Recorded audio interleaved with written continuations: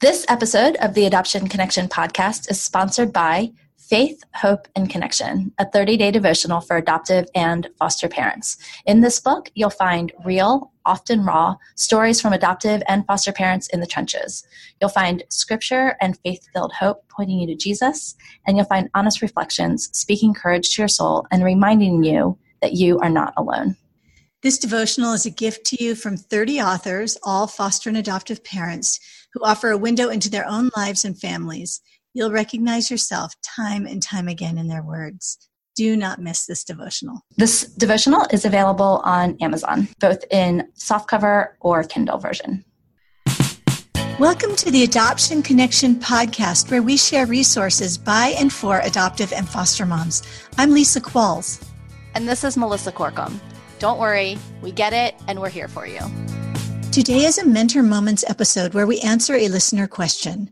These episodes give you a chance to join the conversation and guarantee we're providing the most helpful tools and resources for exactly where you are. This week's question is, my child seems nervous and worried a lot. How can I increase his felt safety?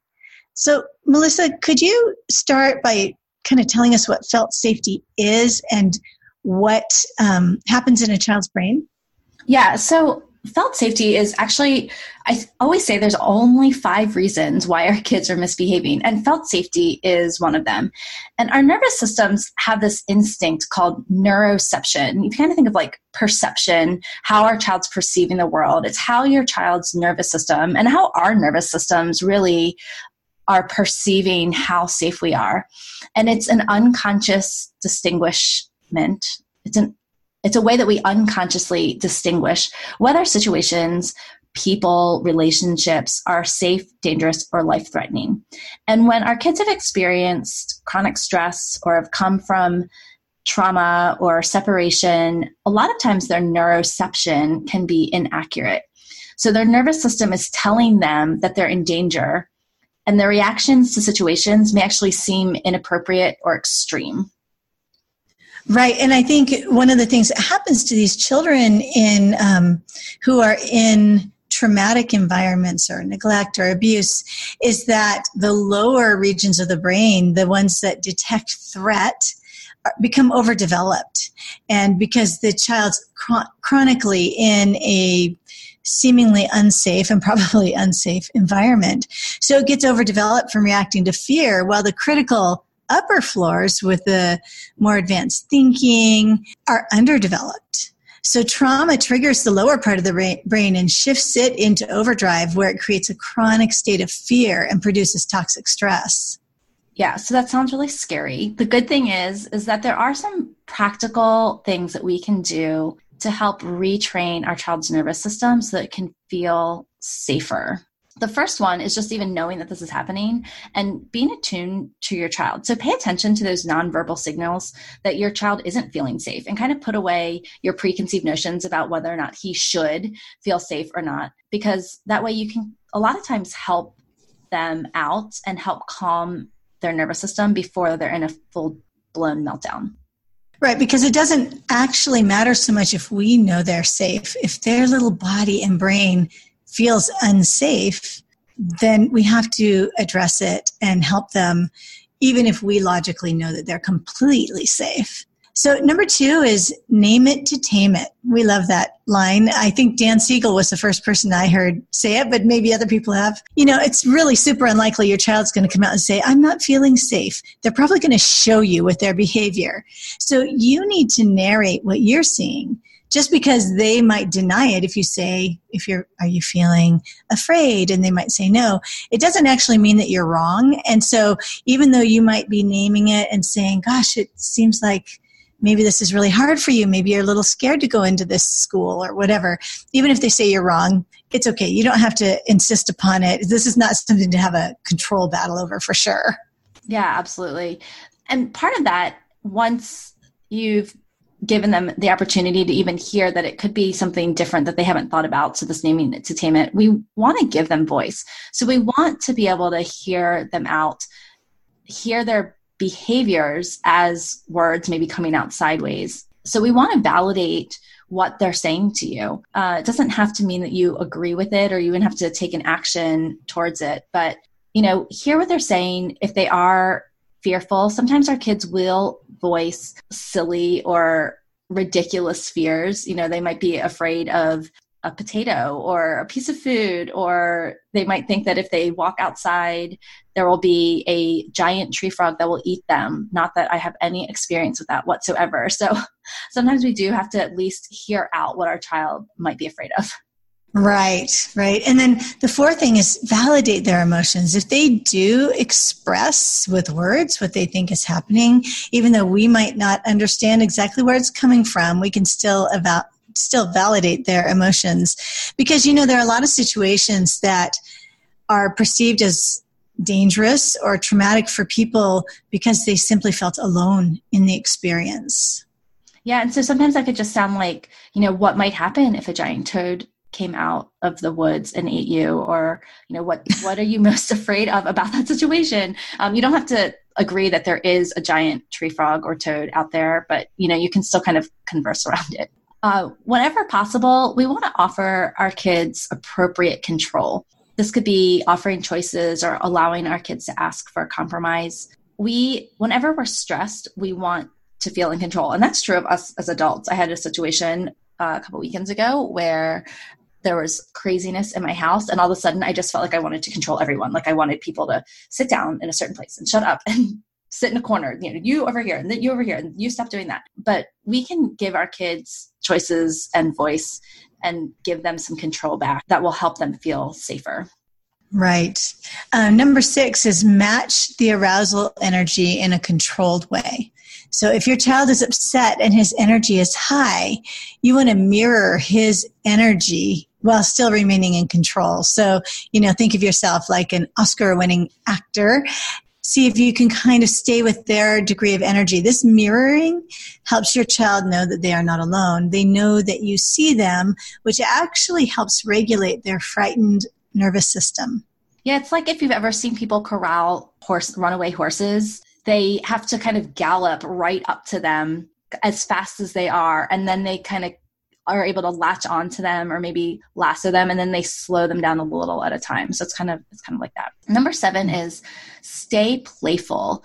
Playfulness is like a muscle. So if you're like me, you might have to give it a little bit of exercise. It can get stronger, but it can also atrophy. My playful muscle definitely atrophies the more stressed I am, but playfulness can definitely keep a situation from escalating by keeping the nervous system open. So I was actually talking to a gal recently who has a child who has some crazy, crazy fears. Actually, that's where my potato example came from. And she found that what's working for her is to kind of play into the fear, but in a playful way. Like if he says, I'm afraid of that potato, like she says, oh my gosh, you're right.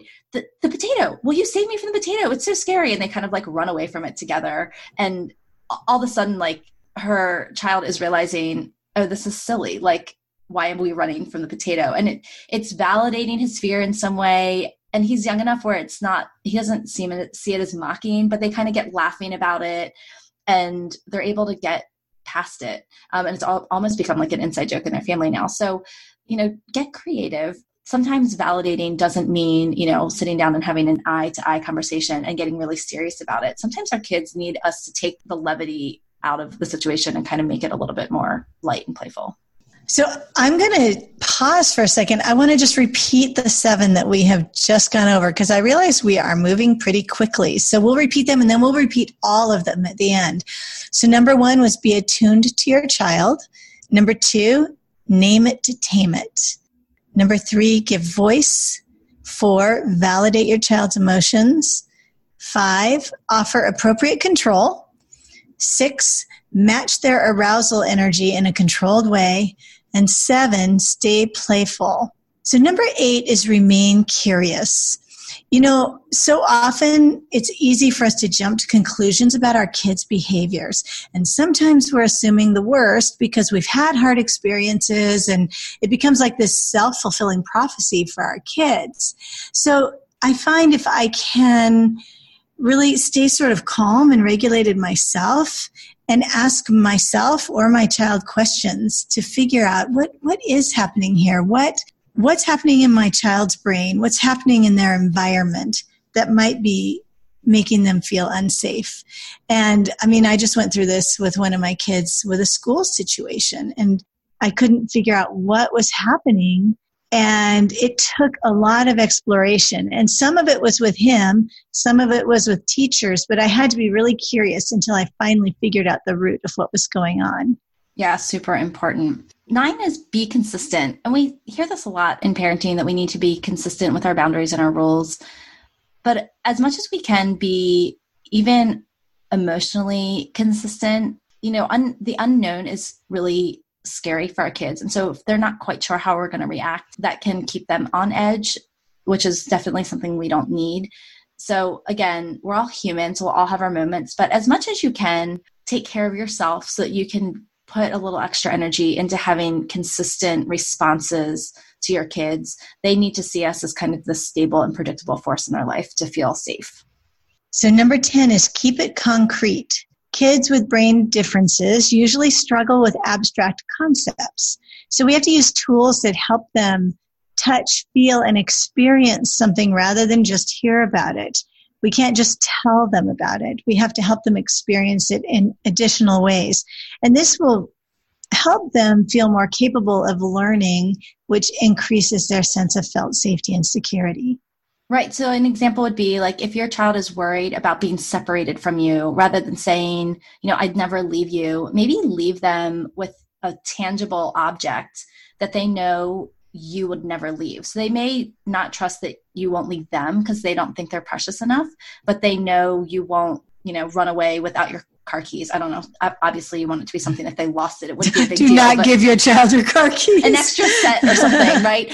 But like maybe a special piece of clothing, mm-hmm. or a piece of jewelry that you're not super attached to, but they know that you wouldn't leave without, or something like that, that says, I'll come back. They know that you'll come back for at least that thing, which they have. One of our therapists, when our boys were young, had us print out a picture of Russ and I with him. And we actually put it around his neck. Now we know it's not such a good idea, but we could have just clipped it or pinned it to his shirt. She wanted him to wear it so that anytime he felt unsure or unsafe, he could look and see this picture of him. He was wearing a picture of mom and dad and him. Yeah, that's cool. And we've done it with food too. And I know, Lisa, you've done it with food too, putting food in places where our kids can see it, where it's accessible. You've talked about putting, little packets of beef jerky in kids' pockets, mm-hmm. having fruit out on the table. Those are all really concrete ways that we can help our kids conceptualize the things that we're saying, like you'll always have food and we'll always come back. Right. Number 11, less is more. So that's with a lot of things. Fewer words. Some people say that our kids process only every third to fifth word we say. Less clutter in the house, less things on the schedule. Our kids are working so much harder than every other child to just keep up with all the things they're processing. A lot of times has been compromised. So we can lessen their load and increase their felt safety by just giving them less to juggle and keep up with. Number 12 is speak your child's love language. So we know that not everyone is familiar with love languages, but it's the idea that we all receive and give love in different ways. It's important to recognize this because if we give love in our one love language, but our kids receive it in entirely a different one, they may not feel loved or safe. I know one of my kids, there's this quality time. Well, I'm a little bit hooked on efficiency, so quality time is a little painful for me. You know what mine is? It's acts of service. So for Mother's Day and birthdays, I ask my kids to help me do projects. That is how I feel loved. So this is a really, really useful tool. And we will include in the show notes a link to a little love language quiz that you can take. Yeah, absolutely. The last one is something called the Safe and Sound Protocol. And this is pretty specific, but this is a listening intervention that specifically was designed to help increase your child's felt safety using an auditory intervention. It's been designed and researched to reduce stress and auditory sensitivity, which also helps increase our kids' ability to socially engage, which good relationship is safe for a lot of us. And so access to better relationship can also increase felt safety. It also trains your ears to attune to sounds that help calm our nervous system. Those are higher frequency sounds. So we'll have a link to how to find out more about that in the show notes as well. We're going to review all of these points one more time, but if you're driving or doing the dishes, we'll also list them out in the show notes. You'll be able to find those at theadoptionconnection.com/60. So shall I race through them, Melissa? Yeah. Yes. Okay. Number 1, be attuned to your child. 2, name it to tame it. 3, give voice. 4, validate their emotions. 5, offer appropriate control. 6, match their arousal energy in a controlled way. 7, stay playful. 8, remain curious. 9, be consistent. 10, keep it concrete. 11, less is more. 12, speak your child's love language. And 13, you might want to check out the Safe and Sound protocol. And I thought it might be this a little spontaneous, Melissa, but I thought it might be kind of interesting if we both shared maybe a specific story about our families and figuring out what made one of our kids feel safe. And I actually have something in my mind. So while I tell my story, you have a few minutes to think, Melissa. But we didn't plan this, But I was just thinking about one of my kids who had a lot of trouble sleeping. And I think this was potentially a combination of not feeling safe, but also some sensory things. But, we tried a lot of different things to help him sleep. And the thing that finally made the biggest difference for him is we had one of those little children's tents, the little pop-up type. And we actually put it on his bed. And we put a sleeping bag in there. We put his little stuffed animals and all his favorite things. And then he would get in there and he would zip it shut, or most of the way shut, because in that enclosed space, he just felt safer.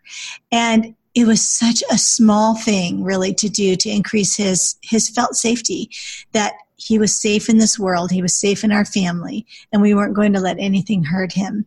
So small example, but it was pretty powerful. I mean, he slept in this little tent for quite a while. Also, just being in a sleeping bag sometimes makes kids feel safe. So it's funny. Ours is sleep related too. We had all 3 girls in one room at one time, and we had this loft bunk bed that we had custom built into the corner. And it was bunk beds on one side and then had a L-shaped loft, another top bunk on the coming out perpendicular. And we put our daughter, who sleepwalks, on the bottom bunk for obvious reasons, because we didn't want her climbing up and down ladders in her sleep. She also is our child who... That was smart of you, Melissa. I'm proud you thought of that. I know. Well, but it backfired because she was also our child who felt the least safe. Mm. And she had a lot of crazy fears. So she was so upset that she was on the bottom bunk. She was the only one of the 3 of them on the bottom, because the other 2 girls had the top lofts. And her reasoning was because she thought if someone came into the room to kidnap them all, she would be the first to go because she would be the most accessible. We didn't feel safe about putting her on the top bunk because of the sleepwalking, but we did give her a curtain, so kind of like your tent concept, across the side of her bed that hid her. Now her brain was telling her, if a predator comes into our room, I won't be the first person they will see because I'm hidden behind the curtain. Now they'll get my sisters instead. And that helped her stay on the bottom bunk.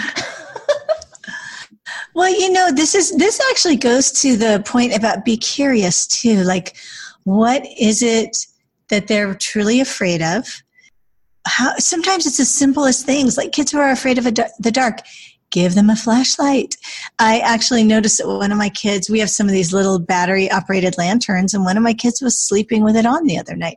Now, I think that might have been because this child was reading late at night, but, we'll give him the benefit of the doubt that maybe he just wanted a little light in his room to feel safer. I'm not sure.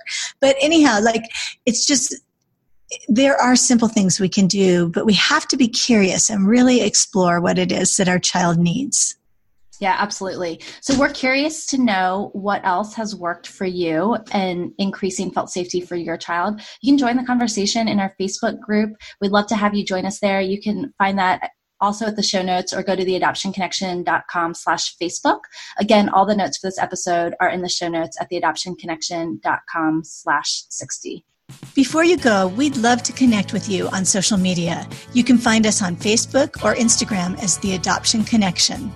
Thanks so much for listening. We love having you. If you enjoyed this episode, please leave a quick review over on iTunes. It will help us reach more moms who may be feeling alone. And remember, until next week, you're a good mom doing good work, and we're here for you. The music for the podcast is called New Day and was created by Lee Rosevere.